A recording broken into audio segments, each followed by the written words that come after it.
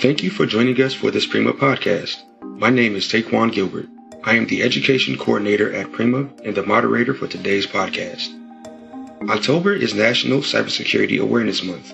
National Cybersecurity Awareness Month was designed to increase awareness regarding the significance of cybersecurity, as well as provide the necessary resources to ensure people are safe and secure online. To commemorate the 16th anniversary of National Cybersecurity Awareness Month, Prima created a National Cybersecurity Awareness Month podcast series. Each week during the month of October, Prima will feature podcasts that share important information about cybersecurity. Today's podcast speaker, David Zito, will discuss how to prepare for and respond to a cyber attack. He is the Deputy Section Chief for the Cybersecurity and Infrastructure Security Agency's Host Forensics Section. Please enjoy the podcast.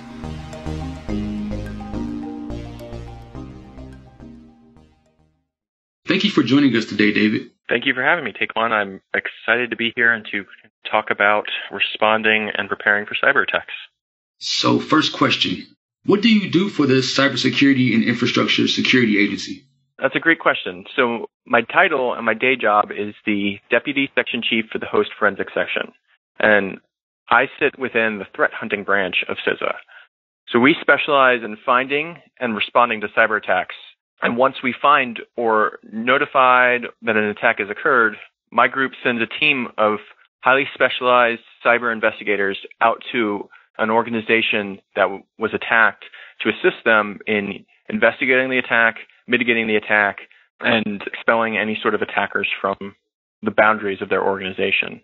Typically, as we've gone out and kind of pitched who we are, because we're a relatively new organization underneath the Department of Homeland Security, we've run into a lot of people who don't know who we are and don't know what services we provide out and think that we, as a government organization, just help and assist the federal government. That's not true at all. Like our customers, our constituents, the people that we go out and assist, as any organization within the United States, which gives us a really large constituent base. We do like to stay primarily focused on organizations that are defined as critical infrastructure, but even that is a pretty large group of organizations. When I think of that, the obvious ones come to mind, like power plants, utilities, and even federal government departments and agencies kind of fall in that. But, just the strict definition of critical infrastructure, just those three that I listed there is very broad. But it extends farther than that, because all of those examples that I just provided have a supply chain, and each member of that supply chain is considered critical infrastructure too. Think about a power plant. They don't build every single piece of machinery that runs the power plant themselves. They buy widgets and machines and technology from vendors, and then they install that into the power plant. What would happen if a vendor that provides a critical widget, that vendor is the only vendor that builds that widget and supplies it to a power plant supporting the national capital region? If that vendor gets attacked and their services are interrupted and can't provide that widget to a power plant, that has a cascading effect. That power plant could, its services could stop. And then if its services stop, the hospital that gets power from it can't provide its services. Banks go down. It's a very broad category of who we do, and I love it. I think it's incredibly interesting because we don't really see the same problem twice. So it's a constantly changing environment with a wide array of skills and technologies that we see and we need. So it keeps us pretty busy. Now, can you define exactly what a cyber attack is? Yeah, and that's a great question. At its core, a cyber attack is just like a physical attack. I mean, someone with malicious intent wants to do you harm in some way. So just like if you were assaulted on the street, or if you were mugged, or anything else unfortunate like that, those categories just are moved into the realm of cyber, and computers are now involved. So you still have people who want to do you ill, looking to break into, your digital house and either damage it, deface it, or potentially even destroy that building and cause you some form of harm. This can come in multiple different forms. You all did a great podcast for week 2 about spear phishing. That's one of the most common forms of attack and ones that we see the most frequently, but there's others too. Identity theft, brute forcing, denial of service, all of these kind of constitute a cyber attack and can impact an organization in different ways. We're constantly trying to identify new ways that bad guys are attacking and formulate the proper defenses here. But it's a constant arms race between us as the defenders and the attackers on what the new skill sets are. We like to use the term TTPs, tactics, techniques, and procedures that they're developing to kind of institute and attack us here in the United States. But ultimately, what we define as attack is like I said at the top, it's some form of malicious event that seeks to do you or your organization harm in some way, shape, or form. Breaking in, stealing your proprietary information, taking out a critical database or web server that makes you, or even just knocking you off the internet through something like a denial of service. Anything that looks to cause you harm in some way, shape, or form is what we consider to be a cyber attack. So what can an organization do to prepare for a cyber attack before it occurs? I think when people start thinking about cyber and start thinking about how this is all technology-based, they look for technology answers. But I'll be quite honest, the places that I've seen that have weathered cyber attacks and built a resilient organization are the ones that have planned out their response. This is a critical piece to preparing for a cyber attack, because if you do not know exactly what you're going to do when an attack occurs, then how can you really and truly defend against it? This softer skill is what really makes or breaks an organization when they're the victim of a cyber attack. Planning and knowing exactly what pieces you have to defend against and what the right mix of resources are is the best way to mitigate and defend against any attack. To facilitate a quick response, you really need to plan out every single aspect of how you think an attack is going to occur to you. And the examples I talked about in the last question, DDoS, spear phishing, identity theft, brute forcing, plan out how your organization would respond to each of those, because each of those require a different piece of technology as well as skill sets to effectively defend against. And also, knowing who has responsibility for each of those defensive pieces is key too, because you can know that all of the technology, like if you're a CISO in an organization and you know that you have all of those pieces somewhere in your environment, but you don't know exactly who you need to call when you're attacked by, so let's say a DDoS, you don't know who you need to call in your organization to initiate your DDoS defenses. Is it the network team? Is it the SOC? Is it some sysadmins that you wouldn't think would normally have control over a DDoS defense? But you need to start planning out and building out your plan and who is part of that plan well before you're ever attacked. Even if you throw a ton of money at it and buy all the right tools and technologies to put in place there, knowing how to utilize those when an attack occurs is what is going to keep your systems and your data and ultimately your personnel safe from any attack that may be headed your way. I really can't stress enough, the softer skill of planning is crucial. And while you're doing this, go through your org chart and look through each of the different groups that make up your organization and identify how they fit into your response plan. Do they have any role in the defense for whatever cyber attack may be coming? Who specifically in that organization has the responsibilities to step up when an attack occurs to provide the adequate defenses? Does that individual actually have the right skills needed to do it? Is that individual just a manager who will need to then, activate their employees to assist in the defense? And how do you get in touch with these people? I can't tell you the number of times I've seen a response plan activated and they go to call the person who has control of a specific defensive technology, and that person no longer works in the organization because no one had updated the communications tree or even built a communications tree to get in touch with that person should an attack occur. I mean, when you're ringing the big red phone, you want to make sure that the right person's answering on the other line, because that could be the difference between, $50,000 worth of damage and millions of dollars worth of damage. What are some best practices to respond to a cyber attack? So we talked about preparation, and like I said there, it's all about planning, but responding is all about how you put that preparation into action. There isn't just one good way to respond to a cyber attack. Context is key. All those examples that I've tossed out, every one of them is going to require a different type of response. And the best way to formulate that response is to plan it out. As I stressed in the previous question, that gives you the ability to do a little bit of self-reflection as you were doing the plans, how you get to see exactly where your strengths and your weaknesses are and know how to, play to your strengths in time of crisis and mitigate your weaknesses too.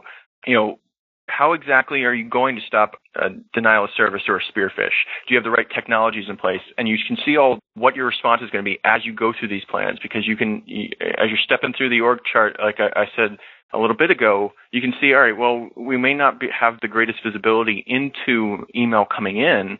So what can we do to mitigate that? What can we do to, kind of step up in that particular area? Like, do we have another person or technology in here that can provide us some sort of safeguard against a spearfish?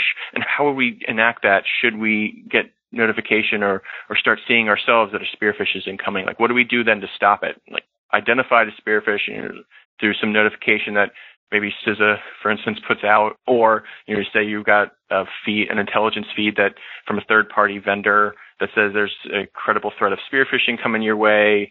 What do you do then when see it and to stop it? You don't want to realize that you have no capabilities to defend against that as the attack's happening, because then you run into scramble mode and panic starts to set in. And as panic starts to set in, then mistakes can happen. So being prepared and formulating your response plan, I think, is the best way to actually respond to a cyber attack, because it gives you that ability to plan out and address any gaps in your capabilities before any of this happens.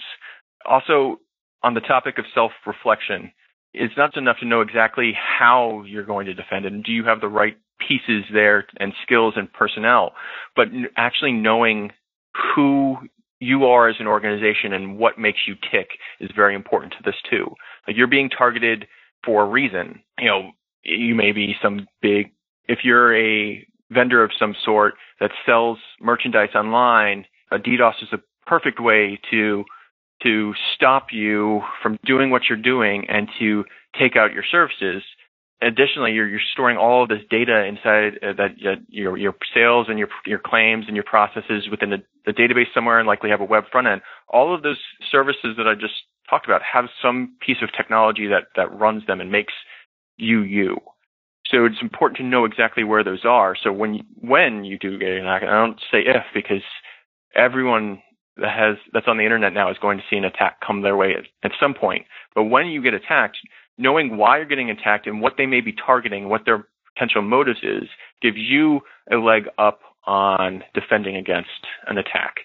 I've seen too often organizations that aren't experts in themselves, and the attackers somehow are. They've done their research, they've studied up on them, they've done tons of searches, they've read all the open source material on what this particular company is and how it operates and what it does, and have done their reconnaissance homework and know more about how an organization ticks than the organization itself.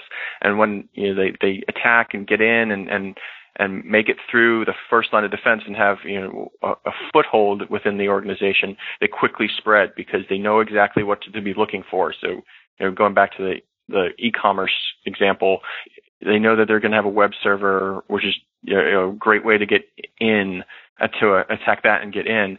There's going to be a database there that's tracking them, and if they want to just do as much harm to that organization as possible, go straight for that database, take it offline. If they don't want to do something as quick and easy as a DDoS. So they shouldn't be the ones that are experts in your network and what makes you. You should be. So as you're making this plan and going through these org charts, ask yourself, if X system went down, how would that impact my business? And be sure to think outside of the box on it too, because your core business features that I was kind of talking about, web servers, databases, email, those are easy ones to think about. Those are a little obvious and what makes an organization unique. But think about all of the supporting services and the supporting technology that if it were to go dark, how would that impact you? So a mail server, or worst case, your domain controller goes down, and now you have no ability to authenticate into other pieces of your network or send email to back and forth between your response team or your support staff. Like, that just gives the attackers a leg up and the advantage in there. So go through and make sure you identify all the critical systems, business related and support related, that if they were to go down, what kind of impact that would have on you. Those are just a couple of good examples, but as I said, you should be the experts on your organization, what makes you tick. So there's probably trillions of different systems or services out there that make every single organization unique.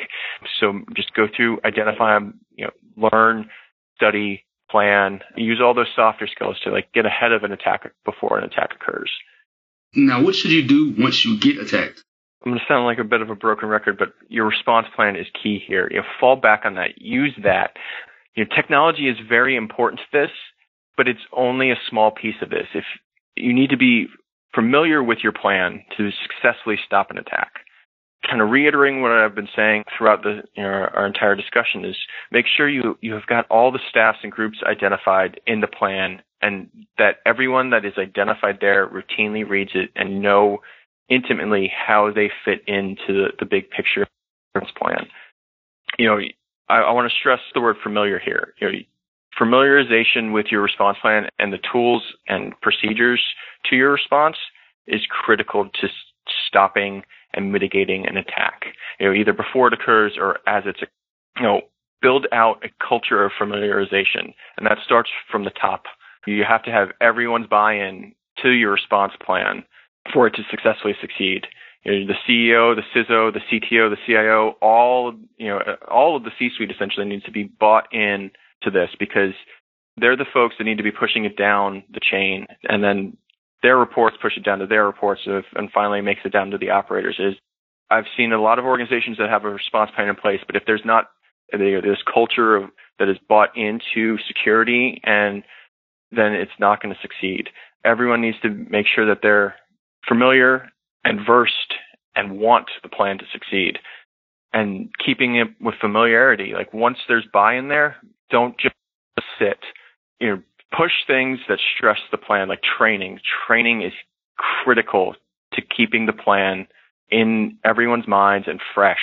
And I'm not talking about just sitting, building a training slide deck and having people sit there, although that is a very important feature and good for just routine education, but make tabletop exercises. Actually simulate an attack and run your plan through it.